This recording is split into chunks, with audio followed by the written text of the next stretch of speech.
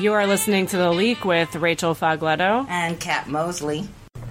Yo. Oh man, strap yourselves in. We're doing a two-part because we went long. yeah, there's so much good shit. Pun intended. Split in two. We had Mike Logan as our guest. The man literally behind the podcast, like in terms of like where he's positioned most of the time. I feel like singing finally right now, but yes. Yeah, finally works. Finally. What's up, everybody? Hey, I'm so giddy. I'm so giddy. Special Daylight Savings Time edition. We are finally officially have a long time coming. Have guest. Yeah. Mike Logan. Hey, what's up, everybody? Welcome to the Mike Logan podcast. I'm super hungover. I ate a bunch of pancakes at 4 in the morning. Was it 4 in the morning? It was 3. It was between the hours of 1 and 4, and I wasn't quite sure what time it was the entire time it was happening. Nobody knew what time. I still don't know what time it is. Because our clock says 3, but I think it's 4. It's quarter after 4. Yeah, I didn't change that. Oh, I hate daylight savings. This nigga right here. Y'all, I want to just tell the people, because I know we have some people listening who don't know Mike Logan. Which is fantastic. How do we help these people understand you, man? How do we help them? I'm one of the good ones, apparently. Which I don't like. Like, I don't like that. I hate that. But I also think it's funny. But you know that my way of saying it is definitely more nuanced, man. But like, you shine in your whiteness. You know what I mean? I'm tired of this. I love video games and mayonnaise. I love both of those things. You over here making some flavorful ass chicken too. Mm-hmm. Which is just what the fuck is the word for it? I can't. Was it julienne, perhaps? No. I don't even know. What is julienne? I don't even. That's a person. Come on. No, it's not when you cut it up a certain way. I think it's like a slice. It's like is that when you chop it fast? Oh, it's the. I don't know. I could be making that up. Anyway, I'm making some fake Asian chicken. Oh, nice. It's just chicken and teriyaki sauce. Oh, I love teriyaki. What the hell's the word appropriate? Damn it! There you go. Well, that's what I do with the coffee with the cinnamon. That's appropriation. It is. That's actually appropriation is one of my least favorite things that we've ever talked about, that we've ever invented as like as a modern woke society, and not because of that, because I think that the idea that you're appropriating something is just stupid, because all culture is just kind of it's kind of like a funnel into the place that you are right now. Mm-hmm. So, like, just because I want to put cinnamon in my coffee doesn't mean we've appropriated the cinnamon in the coffee. Wait, is the cinnamon from black people? I don't know. No, I got it from... I believe it's Mexican, because I learned that when I would go to the Taqueria Veracruzana on 9th and Washington. Great fucking food if you live in South Philly. And I remember, like, years ago, they were like, oh, yeah, but it's Mexican coffee. Do you care? And they're like, there's cinnamon in it. I'm like, no, that sounds great. Yeah. And then ever since then, that's what I do. So I would just joke that I appropriated it from Mexicans. That's cool. That's very different. So I don't know if I've said it on here. So I have a difficult time watching Ken Jeong do comedy, because Ken Jeong gets heavy laughs on black behavior.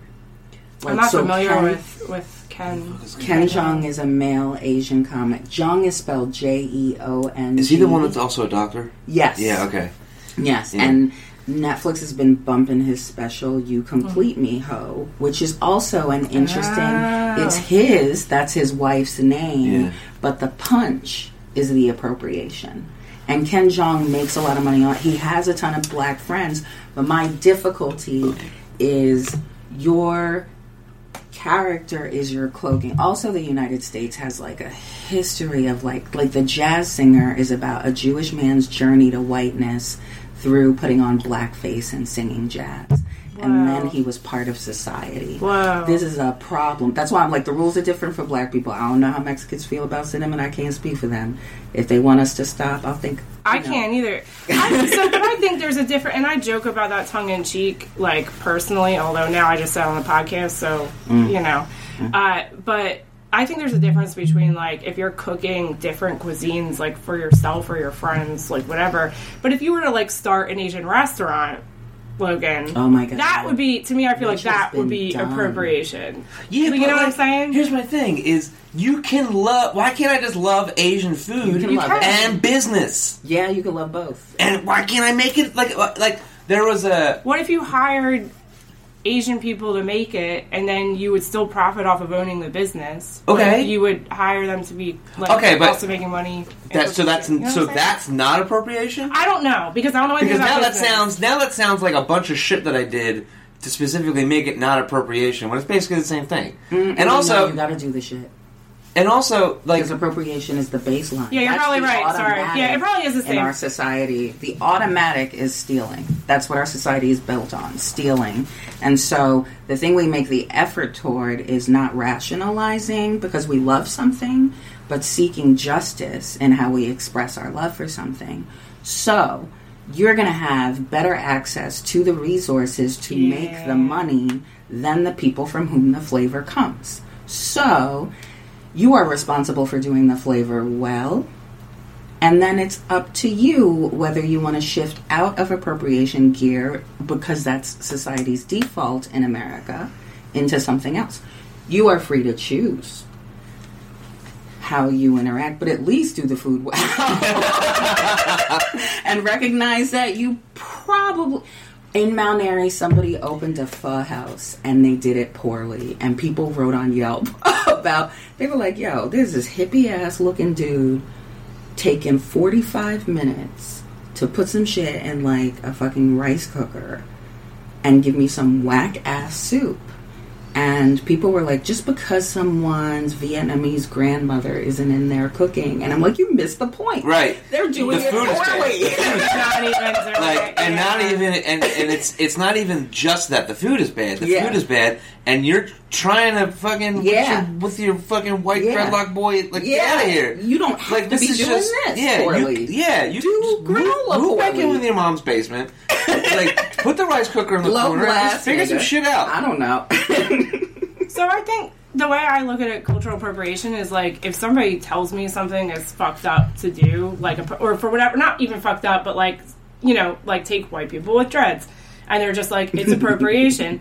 And it's like, to me, here's the thing, if you're going to do it, then you're doing it. Yeah. And it's whatever. It's like, but it's sort of like when somebody says this is offensive or hurtful to me. It's like, you can't tell somebody it's not. So I guess, like, if somebody says this is appropriation, you can't say it's not. Just accept the fact that you're doing it anyway. And like Kat said, at least do it well. I don't know how you do white dreads well, but I mean, like, I need to, but I'm gonna be impressed if you do that.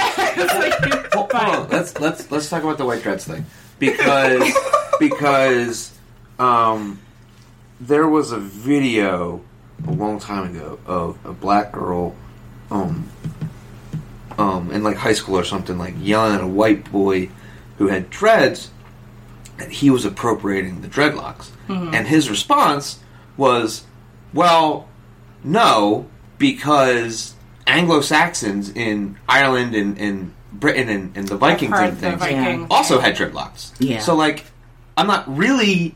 Like, I mean, this is also part of my lineage as well, so... I'm of two minds. You saw it on Netflix. But is that why you're doing it? Is that the look you're going for? Or are you going for that was more... not, man. You saw that look before Game of Thrones and shit, man. You saw it on Bob, and you liked it on Bob. It's so funny because I had that in my head. Like, this dude probably found a blunt with like a picture of Bob Marley. That's what I think the American problem is reasoning around the truth. Like, interesting. You know what I mean? Like, yes, that exists, and you about some bullshit. Yeah, are you walking around like in your fight? That is true, but you're still wrong. And Vikings were probably really dirty and smelly because they were just like murdering and... It was sick. It was a good time to wipe your pillaging. And I doubt that. I think that's where we peaked.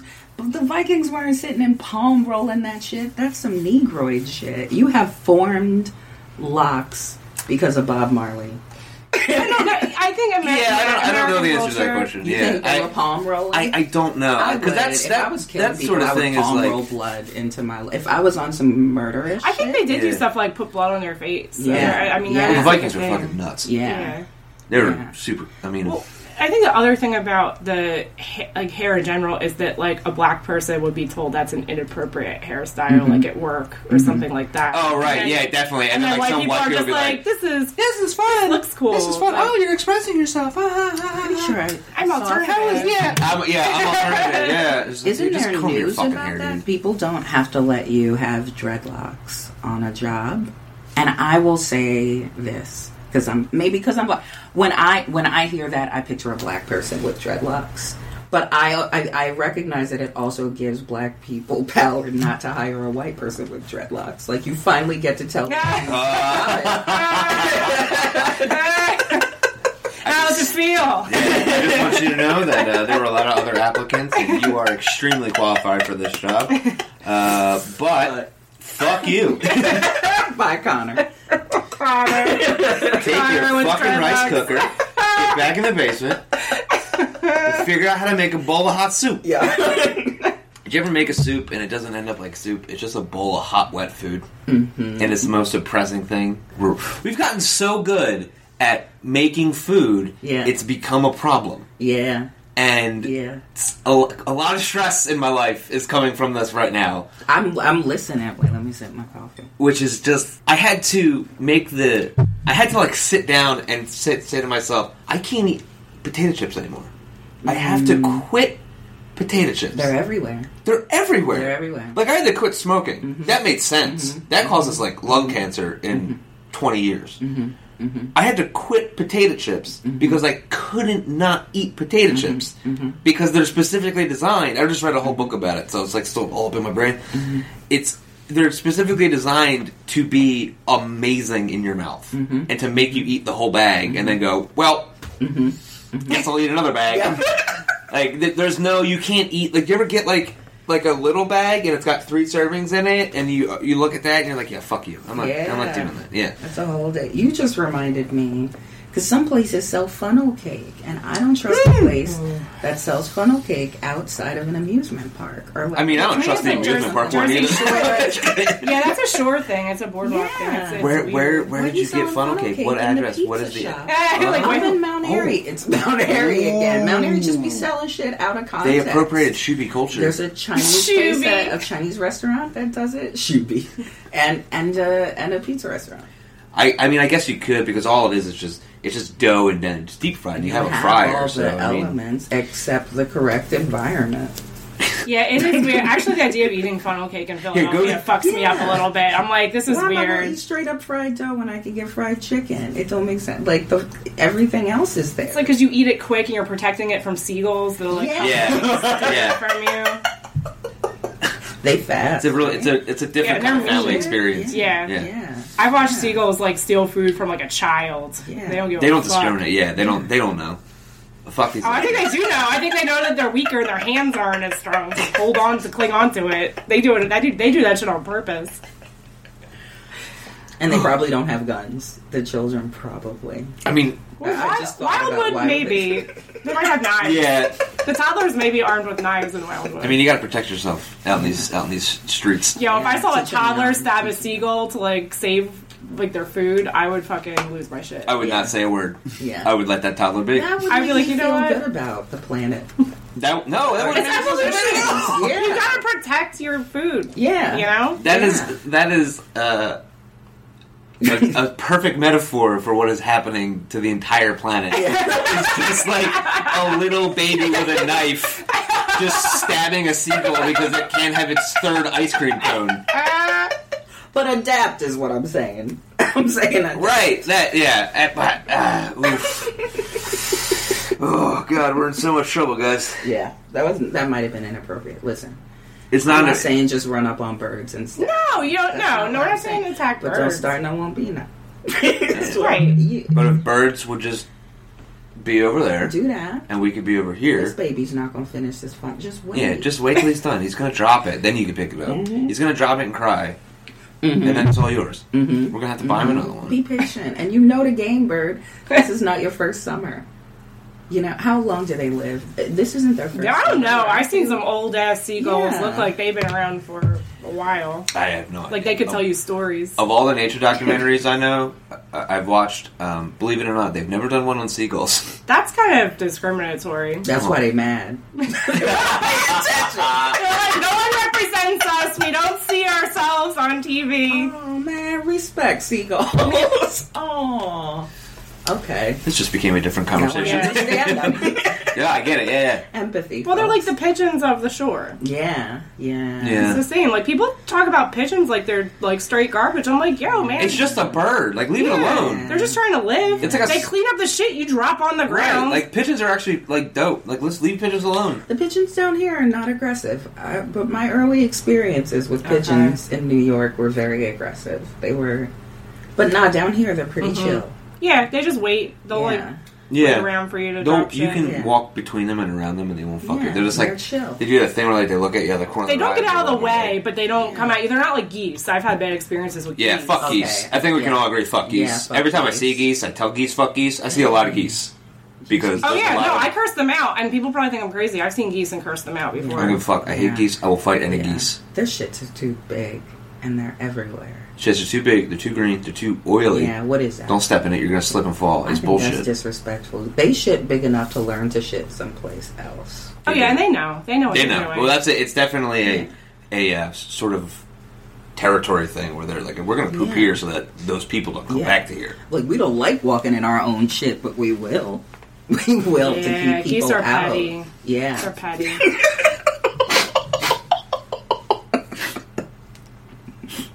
I'm gonna send those humans a picture of a pair of shoes that aren't his and be like, hey, are these yours? Oh no. Oops. Must have been the other human that comes around here every once in a while. Damn. Whew. Respect. Y'all, I'm having fun and learning. Yeah, what else you guys want to talk So about? Logan, let's talk about your history if you don't mind bringing it up. Oh, right. So there's that. We talked about how nobody knows who I am anymore. No, just I used to be. folks do it. I used to be super famous. Yeah. Yeah, and nobody can argue with that.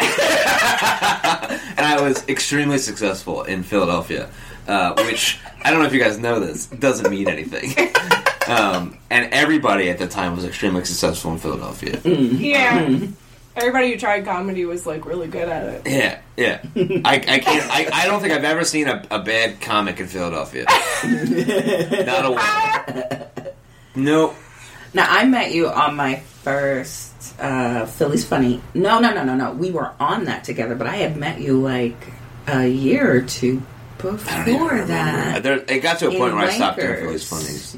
Yeah. Oh yeah, you would go around like You're still doing comedy sometimes when Wankers. Yeah, Wankers was and it was always like Wankers was when I started to kind of fall out of it, and it was part of the reason was because I was getting older, but it was also because like it started at like 10 o'clock. Yeah, it started late, and like that was kind of like when life started to take like its weird toll. Just like I'm tired all the time. Yeah, I can't keep doing this and be sad about it all the time. Mm-hmm. And that was the biggest thing is that I started realizing how much time I was putting into stand-up and how much literally I was just like not getting out of it because it was every night 2 to 3 hours to do a 5-minute set to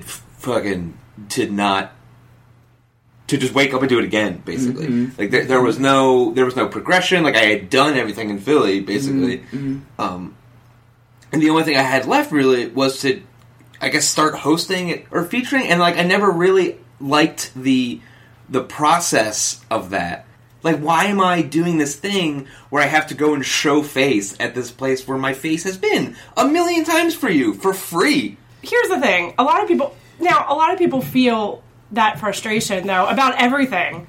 Like, it's like, I go out, I spend all this time, nothing comes of it. You see other people, like, getting stuff that I'm not getting. Right. But it's like, to varying levels, they were doing that. Like, that shit too. Right. Over well, then and there's over also people that I can think of 3 people in my brain that 3 funny tall white men that just showed up. Mm-hmm. And then just instead of having to audition and instead of having to go through the regular ranks of go in, show your face, get to know everybody, schmooze, they just showed up. And then suddenly they were getting all the primo spots at open mics, and then suddenly they were hosting. This is why you're such a great white man. And like it's this not. Is why. And but so here's the thing: is that because you're talking about what the brains are doing. They're not funny. They're actually they're the funniest people I've ever met.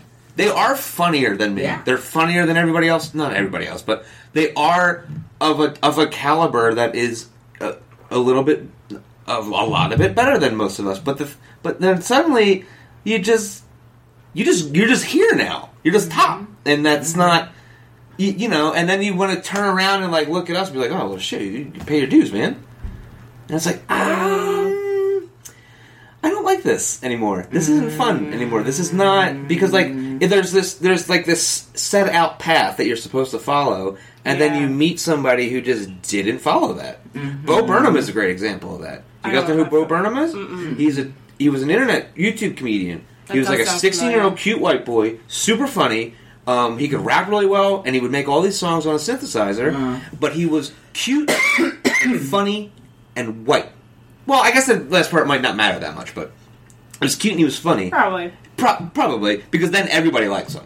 There's no not liking him. Like there's no what are they going to do? Call him a nerd? We're all conditioned to like that. It's in the like there's no Blackwell. This is proven about brains in America. This is how they respond, and this is the game we're playing. And this is part of why I say you're such a wonderful white man, because you're white and you see it, and you also see how opportunities are sometimes shifted, like among white men, and you can see what part of the appeal is, and that yes, the talent is there, but the ethics are different as they're being applied to like different. Yeah, people. it's just like, oh, dude, you are what we're looking for right now, so we'll just pull you out of the rotation and put you up here, and then you and then additionally, you say things like he's like, hey, he's like better than me, like is it? Am I not as good as that? Yeah. And then you turn around and you're like, oh, I can't can't really complain about that because like I look exactly like that guy. So like at any moment he could move to another place and then I could just be You don't elevated. look exactly like him. If we had a shoulders up shot of you and we told people that you were 6'4", you would look exactly like him. But in their brains, you standing beside that person, you don't look exactly like him. We're taught to rank. And we're going to rank you beneath him. Right. In our brains, there's unconscious bias research, and I'm probably not doing it justice, but this is that shit. Mm-hmm. Yeah, and it's probably a leftover of the alpha male thing, of the pack leader, matriarch or whatever, just the apex person in our pack. And it's like, well, I can either fight him or be alive. Yeah. So I'm just going to let that guy do his thing for right now, I guess, and then maybe he'll die, and then maybe it'll be my turn. Yeah. Sorry, And it's like a thing that we don't even think about because human, like our consciousness and our interactions and all of our things, they never changed from that. They just got a lot of stuff put on top of them. Exactly. So where we are now in the free world is that big dude probably can't fight. Why? Because he never has to fight. Only in prison does that big dude have to fight, where survival is that real. Right. But in our world out here, that big dude gets clout because our brains are conditioned to give it to him. Right. Like, you just... So, he might be weak. Yeah, but... Okay. I should have fought that nigga. But also... I'm not going to fight anybody. Right. Also, we probably shouldn't be fighting. Let's just not fight. Let's just not like. I don't want to fight somebody because I got bumped in an open mic. Thank you. To be clear, the goal is not to fight. Right. Like I think, but it inherently create. But that's the thing. So like stand up. You hit the nail on the head. Is like even like so many times, like especially during the time of like shifting and like getting more diversity because I feel like when I started... Oh man, I got a story about comedy local instructional theater that will fucking... Oh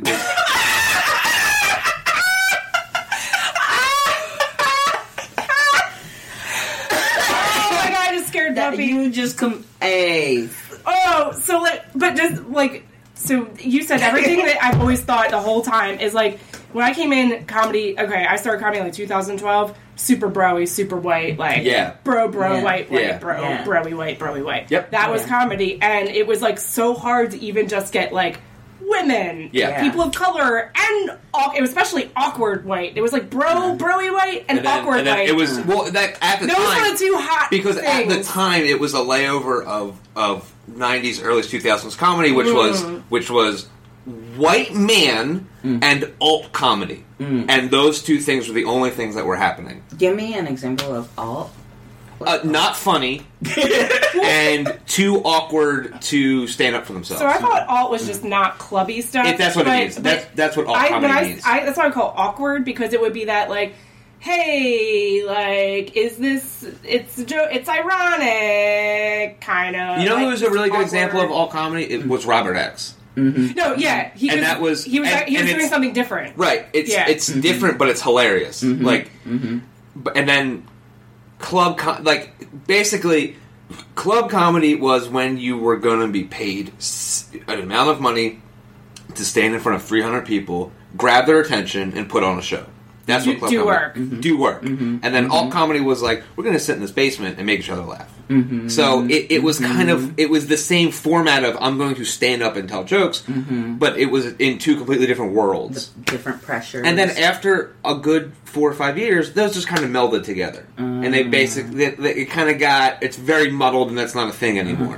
And the more trying to get, so like when that diversity show started to happen, I would hear so many like white guys like, oh, well now people are just getting picked because they're like a woman or blah, blah, blah, whatever. And I'm like, to me, I'm like, comedy is hard for everybody. Right. It's literally like you just described. I'm like straight white man, even hard. Like oh, so like I'm seeing this person happen. I've done this amount of time. I've done this. I've made people laugh this X amount consistently, and then people are still getting things that I feel I should get. I'm like, I just want to drive into anyone listening again who's like, I don't know, newer. Like, it's normal. It sucks. Yeah. It's normal to feel like, what the fuck? Why don't I have that? Yeah. Like, all the time. All the time. And also, really important, if you're like in your first like 1 to 3 years, have another hobby. Like, and I'm being extremely serious, and it's not because I don't think that you're gonna make it or something. It's because you need to do something else that you are also satisfied with to, one, have any sort of new material that doesn't revolve around going to open mics. Especially if you're young. If you're young, live some life. When I was 21, I started comedy when I was 21. I did it for 7 years. In those 7 years, the only two things that I did were comedy and get blackout drunk at clubs. Yeah. At music clubs. Those are the only things I did. Yeah. Like, there was very few life experiences up until the big one, you know. Yeah. There was not a lot. I didn't do anything, and I remember there were other comics like you have to go do other things. Yeah. Like I remember Perlman told me one time. He's like, if you don't have anything to write, like when I don't have anything to write about, I go to the zoo, and I'm like, why the fuck? You don't like the zoo? And he's like, yeah. And I'm like, oh, okay. Like, but it's like you have to have another thing that makes your life richer, so that you can actually pull joy from it to reflect onto these other people. I feel like they don't want to see you be sad. Like, it's kind of funny sometimes, but it's way better if you can be happy about something, and then everybody can kind of get on the same page. Or if you can be happy about being sad. Or if you can be happy about being sad. Like, yeah. I feel like I try to do that, like, be happy about being sad. And when I started being happy about being sad, that's when it got really funny. But I still wish I hadn't done that first, like, 4 or 5 years of just, like, beating myself up all the time. Like, I just want to do this, and this is the only thing I want to do, and it's not going anywhere. Like, you probably could do something else. Right, because there is that different age in comedy. Not Chappelle. Seinfeld talks about that age of comedy where he just, like, went every night. And he loved it. But that was a different time. Yeah. Like, there was 11 comedians. Like, it wasn't a thing all like that. Like, we go and show up to an open mic and there's 30 people. Yeah. And they're like, well, why can't I go up? Yeah. Because you're fucking not as funny as you think you are. Go home. Yeah. So this is what I want to say about, okay, so the one thing, I think that comedy is definitively exclusive. Yes. What do you mean by that? In the content, it's exclusive. And, like, the way I illustrate it, and I'm sorry if this sounds, like, insensitive to people, is when you are doing act-outs, you're excluding blind people. So I listened to a recording from last night, and there are hits that you can't just get from the audio. I mean, you might assume that it goes with that punchline, but there's a little face or something that I'm making that the audience is responding to. They've gotten that tip off. And so someone who's visually impaired will have to be tipped off by the laughing of people around them. Oh, this is funny. And then they'll laugh. Definitively exclusive to them. They might not get all those laughs, right? So that's an example of how everybody's content, if you're a good comedian, is going to exclude somebody. There's like a weird way that we're going about being inclusive in comedy that just isn't funny. Yes, ding! Like the objective is to be funny, not to be right. It's not sustainable. Because you can try to be as inclusive as you can, but like you hit the nail on the head, you're always going to exclude somebody. Always, because this is me. Look, it's mine. A very long time ago, fucking all. I'm not the universe, nigga. I'm me. I'm not everything, guys. Okay. A really long time ago, I did a show, and I was pretty new to comedy, and it was the Get Offended comedy competition. It was. I was famous. I think I've done it twice, oh my actually. God. And the second was time, it really called that? Yeah. It was. And I remember who ran it. He was a piece of shit, believe it or not. Can't imagine. I was like, yeah, I'll do the show. I won the Get Offended comedy competition by telling my regular jokes, because everybody else that went on stage was just trying to be like super offensive without being funny. And then I won $100 cash and went to my friend's house and got fucking blackout drunk. But that's not the point. The point is that I won this competition not because I was like the most offensive comedian. Yeah. I was just the funniest person. Yeah. Who had jokes that just walked the line. Yeah. And then now we're at this point where I was at Wankers a year ago. I don't know how long ago it was. Oh, they hate it when you call it... I shouldn't say hate, but I think that they're constantly correcting people because the name Wankers stuck. I don't even know the new name. I think it's got a new name? I think it's like Treehouse Comedy. Yeah. Oh, all right. Well, fucking... I was at fake-ass British comedy, and there was a guy on stage, and he started talking about rape. I don't remember what it was. That was the subject. I don't remember what the joke was. That sounds really unlikely that would happen. Ever. Yeah. But here's any open mic. I can't believe it. But and it wasn't like I don't really remember what the joke was, and it's actually irrelevant because there was this lady standing next to me, and she starts saying, sort of loudly, "You shouldn't joke about rape," and then like turned and was like talking loudly and said, "You shouldn't talk about rape." And then there was a pause, and he did the punchline, and it was hilarious. And then she was like, "All right, that's a pretty good joke." And like that's what we're at this point where we're like, "Oh, you can't do this, you can't do that." Where we're in this like call out cancel thing, and then it's just like just give it a minute. Like we're not trying to be woke. We're trying to be funny. And calling out is not the revolution. In fact, like. When I most want to be like, y'all dumb as shit, is when people are missing that the point is to be funny. Right. Like, what are you bitching about or doing? What is this nonsense you're doing? Like, funny. I learned that from you. You, like, would just be like, I'm just trying to get funnier. I've seen so many people try to say a true woke thing as a joke. Yeah. And they just expect, like, a laugh because they said a true thing. Yeah. And I just watch them, and then I watch the color drain out of their face as they're like, oh, this isn't what I'm supposed to be doing. Yeah. Which you can say a true woke thing and make it funny. Right. It's just hard because writing jokes are hard. Yeah. Just like you can talk about an offensive thing like rape and make it funny, but it's hard because writing jokes is hard. Yeah. Right. Like, on both ends of the spectrum, you have to really try. You can't, you can say something woke about something fucked up and it's not going to get a laugh because, you're saying something true, but it's serious. Just like rape is serious. Yeah. Like, you and I were talking the other night, and maybe we should take a turn back in this direction. Because, like, what I was joking about with you was having a nigger show. Having a white dudes doing nigger jokes show. You can't see Logan's face right now. I'm sorry for all the blind people that are excluded from these laughs right now. It was a good face, y'all. Thank you. But go on, sorry, I just felt like they needed to know.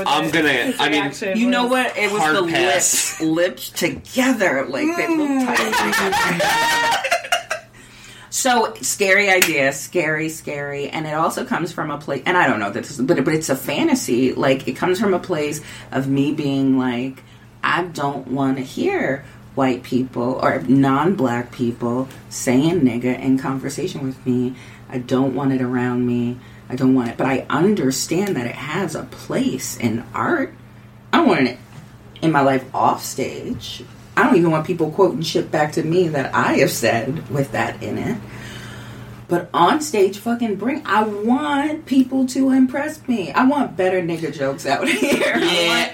I want better rape jokes and, you know. Oh, man, I don't know if I could write jokes like that. I know, I did. But that reaction is the appropriate reaction. And it's a challenge. And I will say, there was a time where for whatever reason, I just really wanted to use the N-word in a joke. Yeah. Because it was probably because I was listening to a lot of hip-hop, so it was just in my brain. Mm-hmm. You had a conflict to work out. Right, and I had a thing where I kind of wanted the punchline to have that word that was sort of like, that had, and it's a thing I can't describe. Because like when you say that to somebody in like a disgusted kind of way, it means something more than just calling them. I want we would need like black male coaches. So right. So that's the thing. Is I remember I said something about it to Courtney. Yeah. And he was like, maybe you should just let us handle that. And I remember now I have this dichotomy of just, I know he's right, but I want to win this one. Yeah. Like, this is a thing that there was a time, and I think it still exists, when there are white guys who want to use the N-word in a joke, because if they can do it, and it's funny, it's a huge win. Yeah. If you do that, if you pull a Louis, you're a fucking god. And that's so funny because I don't like how Louis did it. I like how Rich. I told you about. Yeah, you're talking about Rich Voss doing it. This was like, I was still undergrad, so this was like 2001, long ass time ago, in New York. Rich Voss was opening for Wanda Sykes, which is probably just sounds like an amazing show. What a bill! It really it sounds incredible, to be perfectly honest. It sounds like it's like, hey, you know what we're going to do? We're going to load this train up with 25 We're going to put a bunch of gasoline in it, and then we're going to take the tracks off. So this is actually pre 9/11. So like, this is a world that is still pretty like this is black, March white, 2001. Not very, yeah. Rich Voss's closer had him saying nigga in it. And it was a story about, like, I don't remember the whole joke, but culture reaching his daughter. And he goes and he just, like, asks her a question. And her answer is, nigga. And it was so... And the child, he paints a really good picture. I, in my memory, picture a child, like, 5 years of age or younger. So good and so innocent. And, like, he ended with that. But I was telling Rachel I could think of, like, 15 more minutes of, like, you can't leave the house with a little white girl who says nigga. You can't take her out. What you gonna do with that child? He can't do comedy no more. He has to homeschool this child. Well, Rich Voss takes his kids on tour a lot. Yeah. So... maybe that is exactly what he did. He's like, oof, yeah, you gotta stay close to me. So funny. I was just saying, when you told me that, I still laughed again when you told me, because it's so I think it's so surprising. Yeah. It was, you know what I mean? Even like the visual that you just said, I'm like, I didn't see it coming. Yeah. And I'm possessive of people getting laughs. And I can hold that conflict and be like, man, that white man got a good laugh off nigga. But he earned it. Right.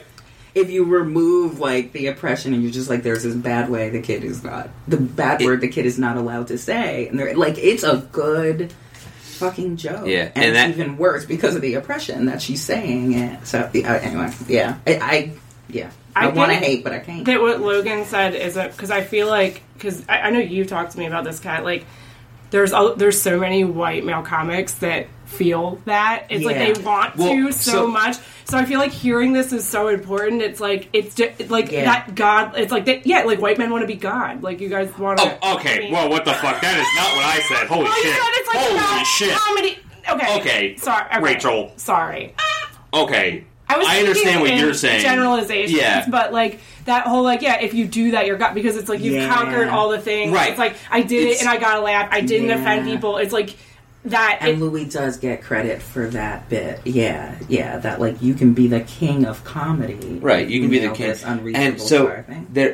I think that's what I'm assuming. But it's the same concept as a dude wanting to have a threesome with two lesbians.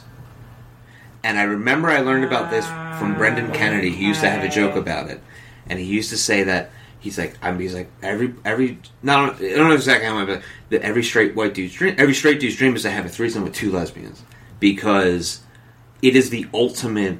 Like, we don't like any dicks except yours. Yeah. Yours is the one, and it's that same concept of like, this isn't a thing.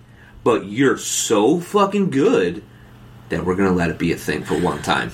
That's so funny, because I just stumbled across a scene. It was a white man with two black girls who were supposed to be sisters, but also were experimenting with each other.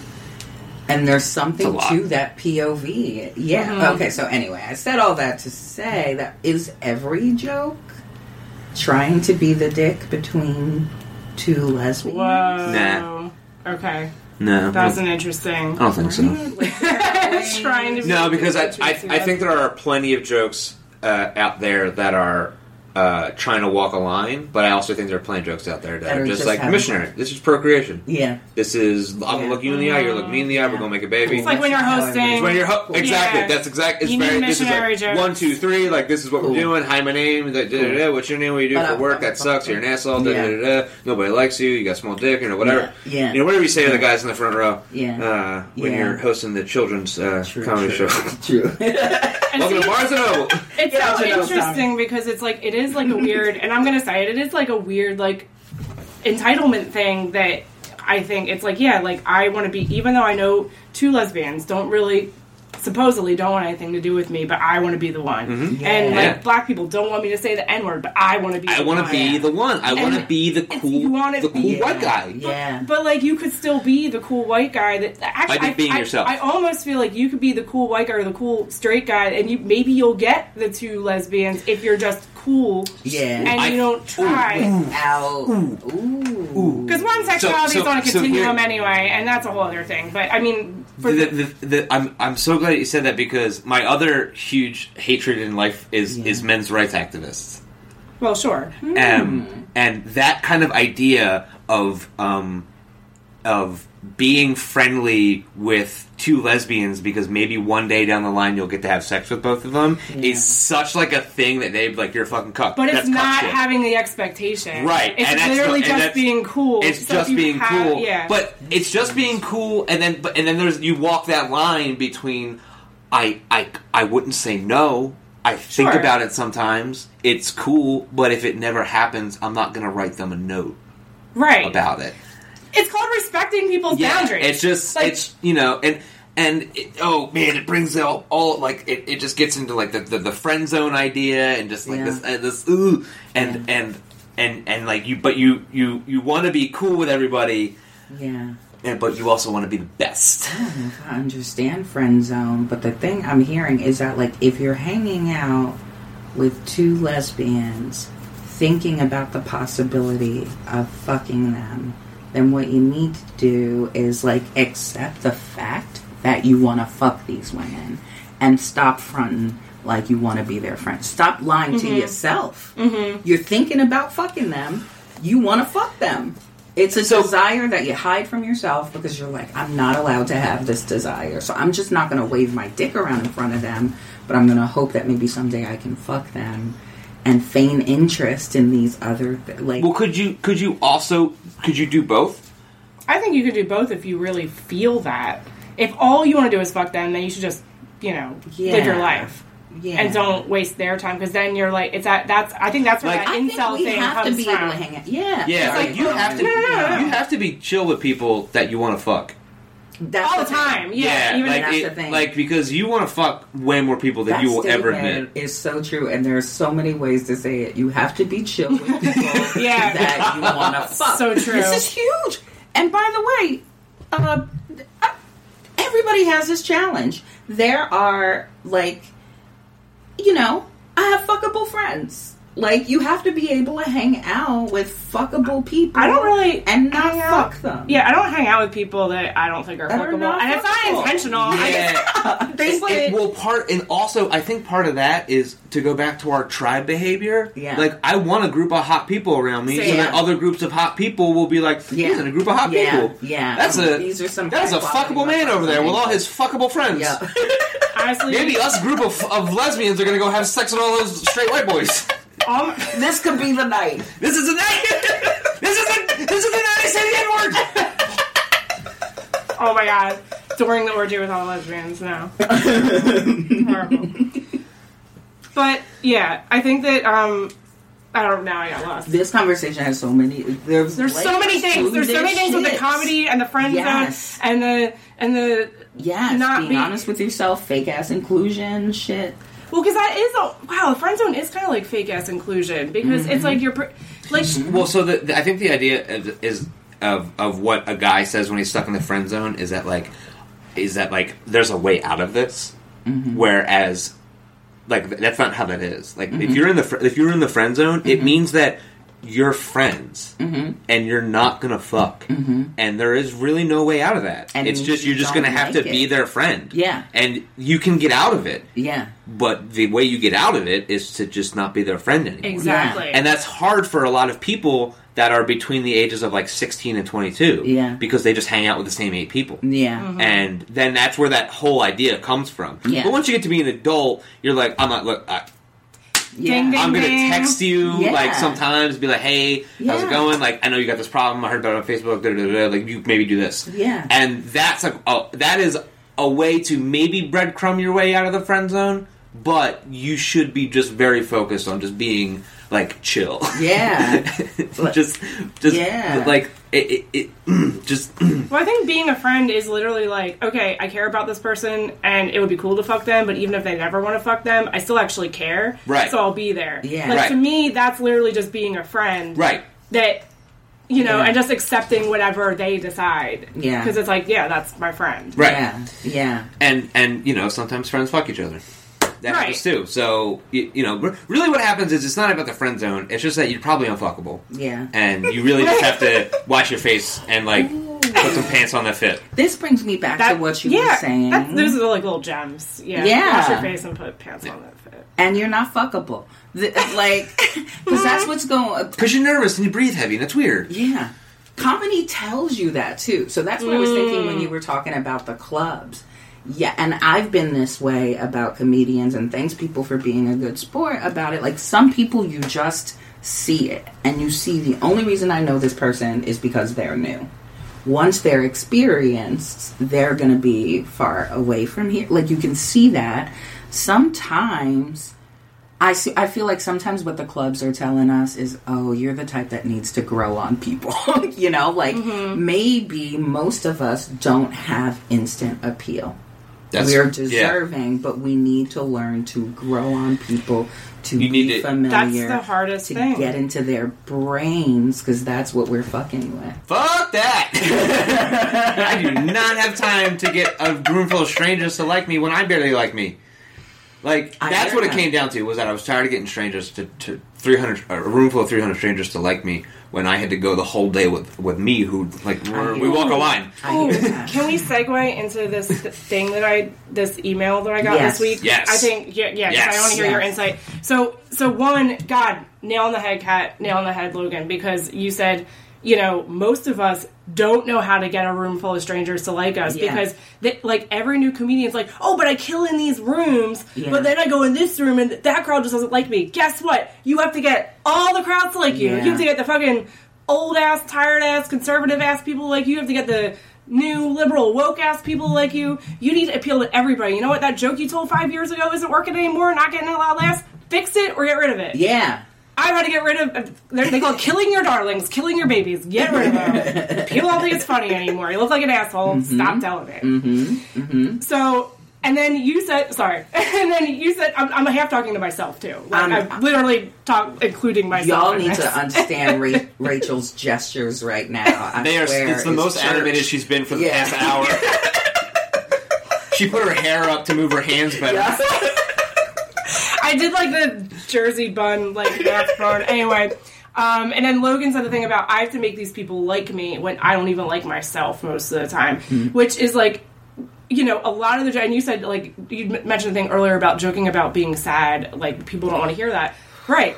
Most of my jokes are about myself and the shit I go through, and I need to make something, like, a lot of my jokes are making something very dark and fucked up for me, but I'm working through it, and I need to make it funny for the audience, because it's like, if I'm going to take them down that road, it's my responsibility to make sure that they laugh and they're okay at the end of it, even though it's my shit. So that takes an incredible amount of work, reworking, rewriting, etc. Yeah. So, I got a message from someone on Twitter, like, earlier this week, when I say Monday, and it was like, hi, like, I got this, she's like, I'm working on this project with a filmmaker. Very noble project, right? Yeah. Is that what it said? Yeah, hold on. No, they didn't say noble. Okay. That's my judgment. But that's the description is like, this is a noble project. You know what? I feel like should I read it? Because it's so... Yes, please. Like, it really... Yes, because I'm just going to be inserting judgment. Yeah.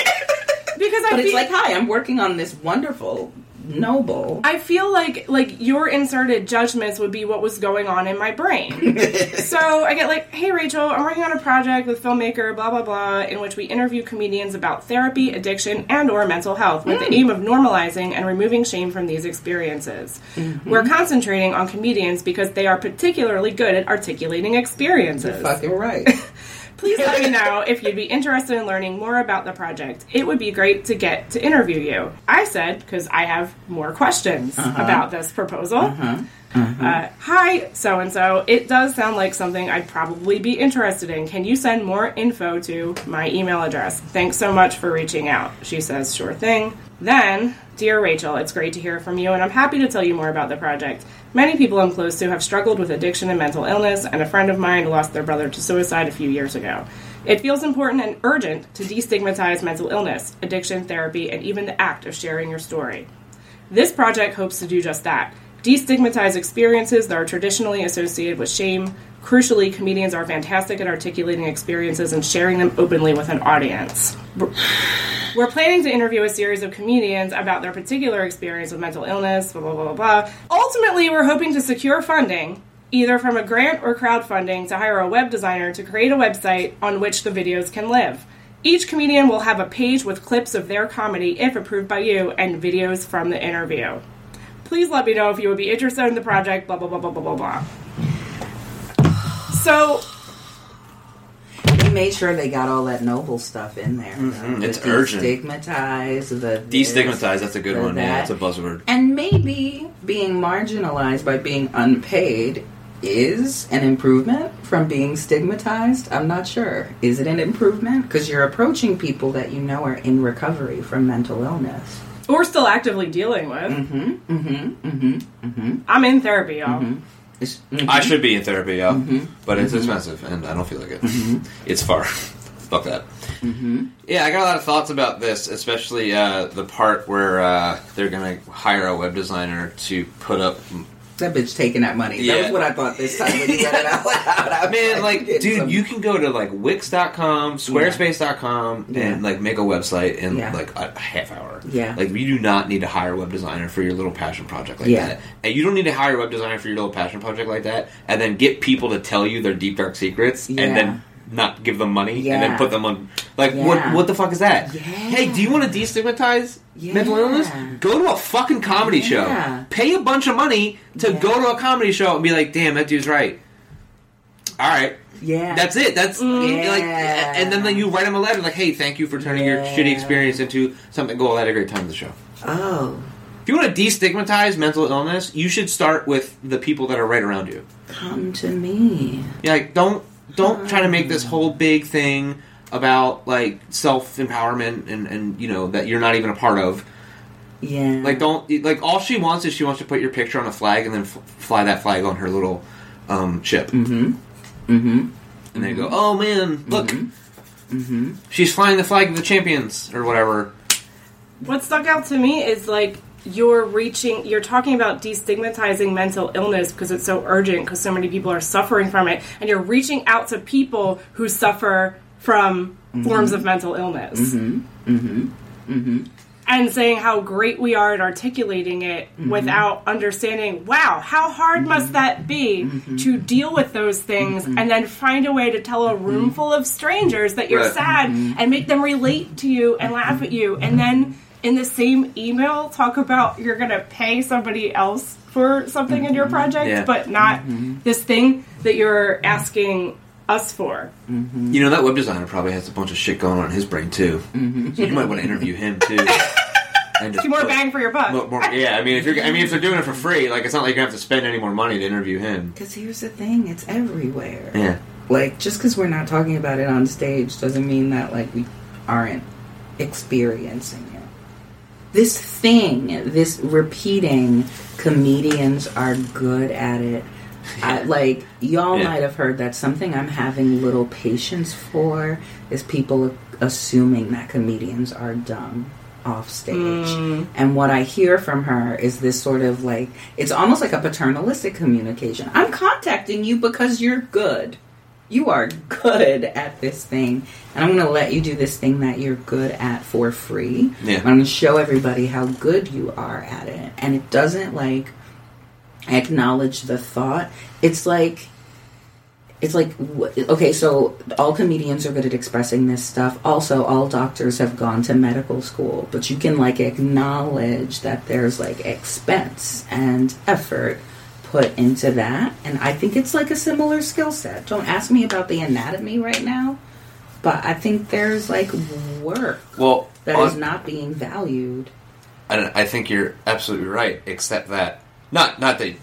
In addition to that, is the reason that people are just like, oh, you just like go stand up stage, and like that don't cost nothing, and like this guy went through 12 years of medical school and $150,000 worth of admission fees to get to become a surgeon, and this is you just do your thing. Like this is just you're just standing there. This is free. This doesn't cost you anything. And what you've There's no time involved in this. This is the thing you like. You love this thing, right? It's right. Like, well, I mean, but the guy, he also loved medical school. Yeah, he loves his job. Yeah, what the fuck? Hopefully. If he's probably not.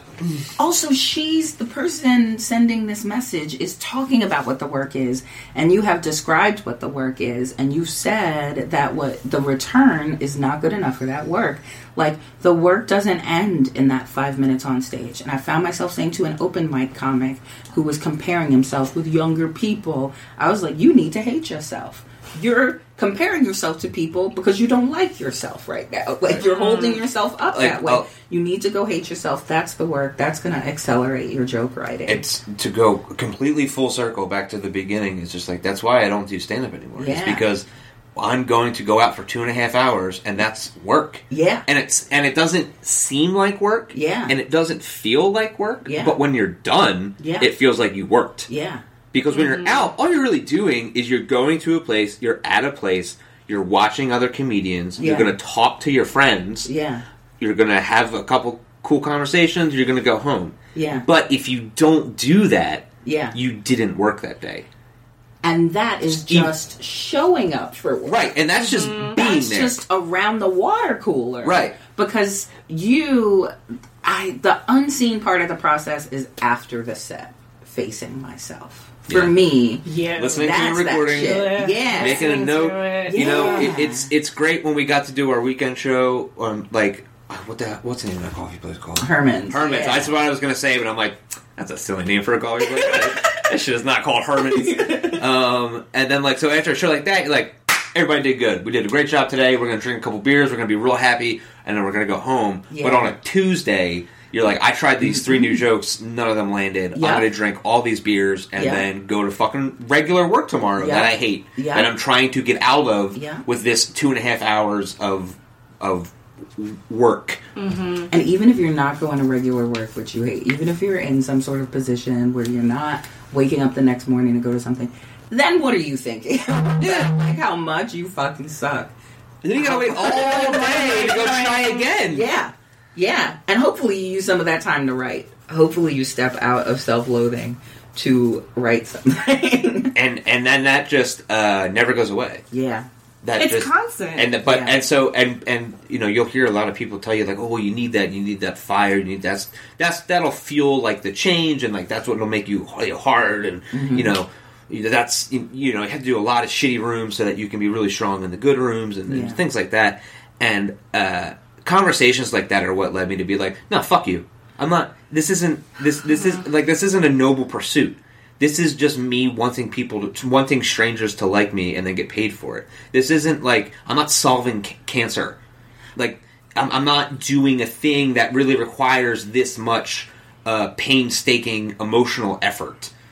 Well, it does, but it's either worth it or it's not. It's either worth it or it's not. Because it is, I think it is a painstaking effort when you are spending the hours and it's like, God, those jokes didn't even land, and what am I doing? And you're like, because you even just said it, you're like, this is all I want from it, but this isn't what it should be. So I think either you want it or you don't. Right. And I think too many people are just sitting in this like, I want it, but we all complain. We all want it. We all want it. But do we want to work it? But you gotta work forever. Comedy takes forever. Right. Yeah. It takes forever. Yeah. And the other thing is almost every time I see you now, you're like, hey, you gonna do stand up? You doing comedy now? Yo, I just don't know. I'm sorry. But here's the thing: is like, I remember I met when I first met a person. I asked him about. It was when he turned 30. And I said, how do you feel? And he said, when I turned 30, I felt like the biggest, strongest guy in the world. Because most people, when they turn 30, they like, oh, my knees hurt. But what he said, he wanted to turn 30. Like, when he turned 30, he's like, I feel like a person. I feel like I am solidified. I am a strong, confident person. I'm strong, and I'm good at what I do. And I remember wanting to be that. And I have not forgotten the point of the story. Right. And he... And I remember we were talking about something, and he said, there is no shame in not doing comedy. And there's no shame in not doing comedy and then coming back to comedy.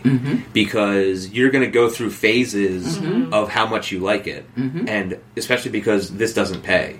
So there will be times where you're just not doing it. Because there are other things. Jessa Reed stopped doing comedy for a while just to manage another comedian to take care of her babies, I think, right? I'm not sure. I'm pretty sure she told me that. She was on your podcast when you still had a podcast, right? I don't know, man. Oh yeah, she was. Yeah, and it was a great episode. Too bad it doesn't exist anymore. That's the worst thing about being an artist. Dude, like, I can't imagine how, like, the amount of work that I can delete with one button it's too much for someone who is impulsive and has depression. You have a red button. I have a red button. Shit. Like, when I'm just like, nope, all this is trash. I mean, I still have all the episodes. I didn't throw them away. I think you just talked a lot about, like, the internet drama. Like, you were just, like, just impulsive depression deleting. Like, people delete things. Like, that just said so much. Yeah. You helped me recognize something, though, which is, like, I do feel like... Because you're like, we're not solving anything. There were a bunch of things you described that made me feel like, oh shit, like doing comedy is kind of like, y'all know I like to watch these thugs, these drug kingpins and stuff. And it's like being a psychic gangster, like a gangster for the psyche. And there's a way that you are like launching attacks on people's psyches. You're like chipping away, and it's not always fucking polite. I'm not going to refine it for you because it's most effective if I do it like this. And sometimes you can't be in the game. Right. Sometimes you got to get out of the game. But there is a subculture way that we have to function and communicate. Yeah. Like, I don't think people who say things like that, just like, we want to interview comedians about mental health, and then we're gonna put it on. Like, if they hadn't mentioned that web designer part, it would have been a different email. Yeah. But as soon as they were like, "Oh, we need to crowdsource money to pay a web designer," are you fucking kidding me? Yeah. You don't listen. Do you get how condescending that message is? I read it like 3 times. You can just click. You can just make. Yeah. You can make a Facebook page and a Twitter. Yeah. And that's it. That's all you would fucking need. And you could just constantly recycle that shit. Actually, that would be better. That would be better than a fucking website. Because you only go to 4 websites anymore. You go to Facebook, Twitter, Reddit, and Pornhub. Those are the only 4 websites. Why are you giving them someplace else to go? Nobody's going to do this. Like nobody. This little project is not going to go anywhere because you're not. This is a coke dream. This is you stayed up doing coke and wrote a business plan, and the business plan was we're going to do it. They're going to use all them funds to buy a big rock. And then, of course, I get offended because what makes me annoyed is, like, how did you... She didn't even say how she found me. Did you see me perform? Did you just stalk my Twitter? And then you obviously didn't listen to the League podcast, or you would know not to send me that whack-ass email. It's like Michelle Wolf said, do your research. Do your research. Like, you didn't... Like, why did you not fucking... And the other thing is, like, we talk about, I think we've talked about, like, getting paid before when people, like, commodify you, like, for diversity purposes. Like, we want women, or we want black people. It's like, this is weird because it's like, this is not a comedy thing, but you want, you're, like, exoticizing comedians, and you don't want to pay for it. Because I was like, this is that old bullshit, except it's not black, white, queer, it's the marginalization is comedians, which is weird. That's it's like you said, they think we're dumb. Yeah. I'm like, you think I'm just out here like, I'm sad.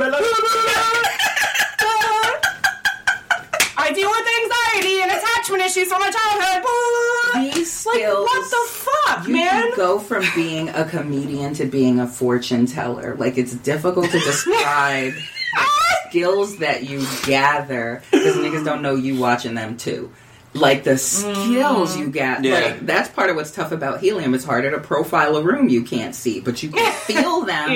You can feel their feedback. If you're helium and it's full, you can only see the front row. Yeah. But you can assume that whoever's in the front row represents everything that's behind them. Yeah. And then and after that, if you can see that I've got this guy, and I've got this guy, you're going to have the rest of the room. Yeah. Which is fine. Yeah. And especially if you have this guy and this guy, if they're on your side, suddenly they become like... They're the ambassadors. They're the ambassadors for the rest of the room. Yeah. And it's just like... They're like, oh my God, he's got our guy. He's got our guy. Room. It was weird. He's got our guy. Look at this. Look at Joe, who I don't know. Yeah.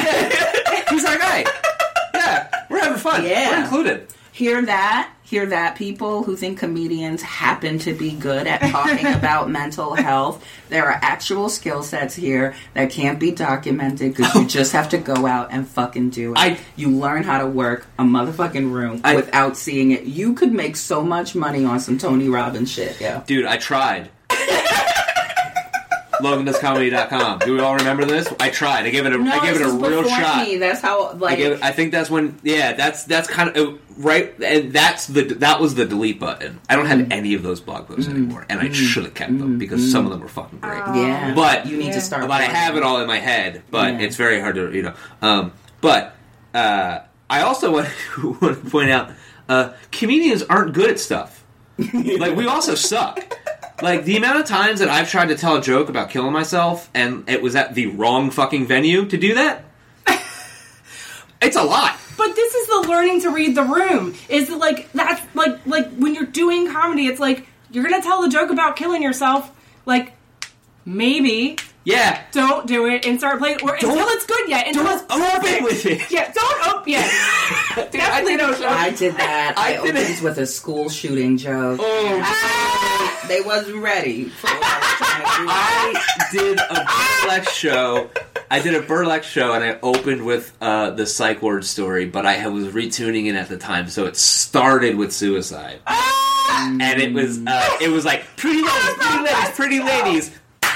You ever want to kill yourself? And the whole room was just like, hey. But after the show, this guy rolled up to me in his wheelchair, and he was like, hey man, I was like, what? And he's like, hey, he's like, that was rough, but I fucking loved your set. And I was like, yo, you get it, because he's sad. And I couldn't say that to his face. I couldn't be like, you're in a wheelchair and that sucks. But no. I know you think about it. In the TV movie, he would be like, hey man, guess why I'm in this chair? Comedy. I was gonna say attempted. Oh yeah, shit, yeah. Yours is realer than mine. No, but I like comedy. That got the laugh. Yeah, that got the laugh. Yeah, we're good at articulating stuff if we're on, you know, and if we're going to be on, we have to be excited about it. Mm-hmm. And for us to be excited about it, there needs to be at least 40 people there with 10% empty chairs.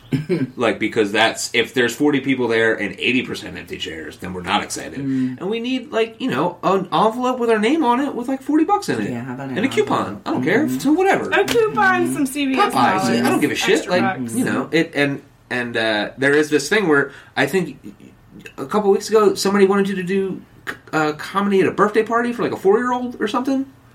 No, somebody didn't want me to do that. I was talking about like a open call kind of thing in a Facebook group. Right. Nobody wanted me to do that. Right. Yeah, and it's just like like this event. If there's one thing it doesn't need, it's a comedian. It's a comedian. Like this is like imagine like there's just so many times where people. I used to have a gig salad, and people would hit me up, and they're like, well, we're having our parents' 50th anniversary, and we want to have a comedian come in. And I'm like, why?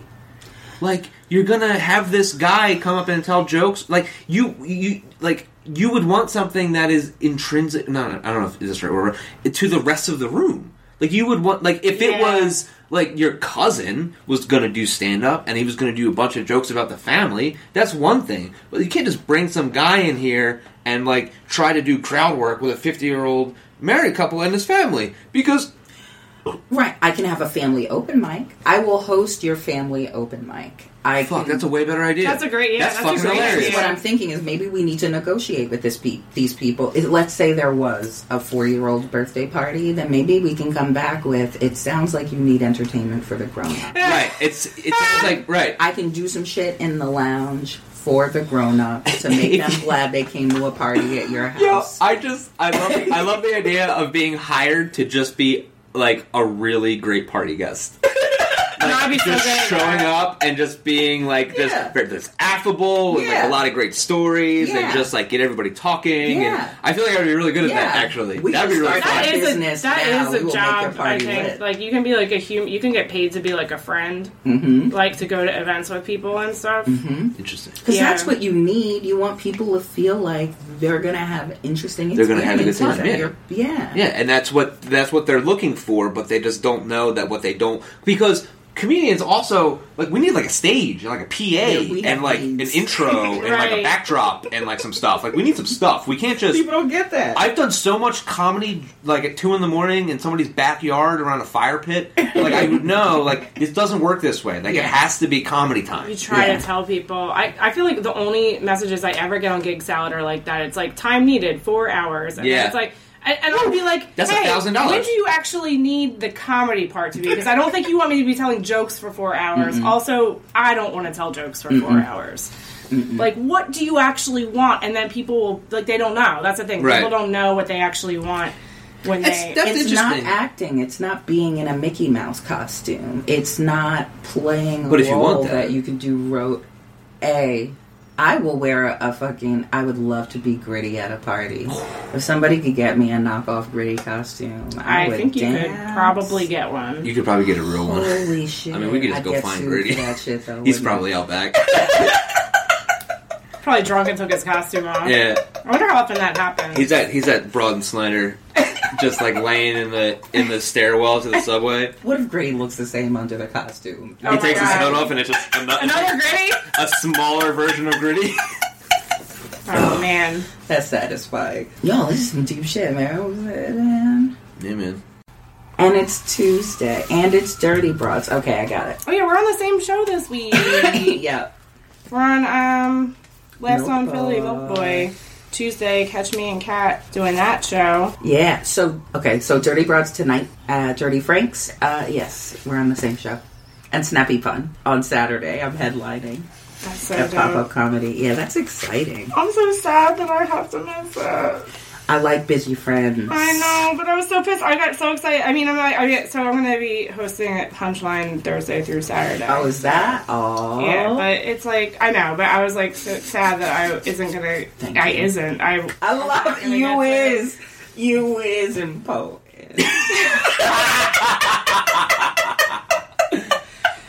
My brain doesn't do words all the time. Nice. So that's this, and I guess Logan, do you want to promote anything? Oh, just my Twitter @LoganDoesLife. I would very like it much if you would follow me on Twitter, and then we can make jokes together. That's awesome. Aww. Don't add me on Facebook. I don't want any more friends. I got enough Facebook friends, man. I don't. Dude, I had people coming out like the woodwork, like sending me friend requests, like, you have 89 mutual friends, and they're all comedians. And there's like, there was a time where I was like, bang, friend, connection, networking. Put me on your show in Boston, you know. No. Dude, get the fuck out of here. I'm not, like, I don't... Don't friend request Logan. Nope, don't do it.